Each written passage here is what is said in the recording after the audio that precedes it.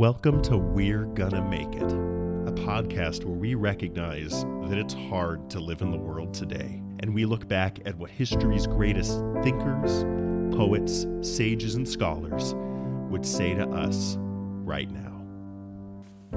On this episode, we're going to look at a quote from Gregory Maguire's novel, Wicked, the novel that the stage production is based off of. The quote is as follows: "When the times are a crucible, when the air is full of crisis, those who are most themselves are the victims." I read Wicked over quarantine. I had just read Anna Karenina, and I wanted to find something that would be fun and easy to read. And as it turns out, Wicked itself is a beautiful novel with a lot more depth than I imagined it would have.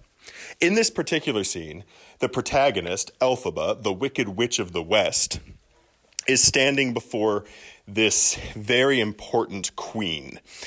And it's the first time in the novel Elphaba has started to come to terms with who she really is. I found the quote powerful because of the way it points to the relationship between authenticity and danger. In the quote, the queen says to Elphaba that when we are ourselves, we risk being victims. When we are ourselves, we risk danger. Indeed, there is something dangerous about living authentically. We are not used to interacting with people who are unapologetically themselves.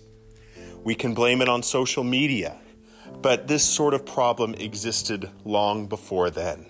We human beings have been fake for a long, long time.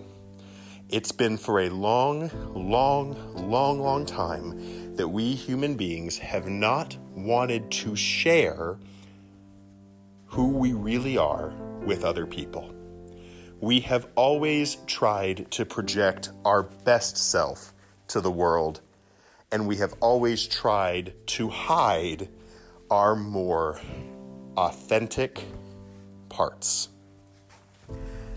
I invite you today to be unapologetically yourself. This is a risk, and it carries danger, but I am confident that the danger we face in being unapologetically ourselves is worth it. I'll see you next time.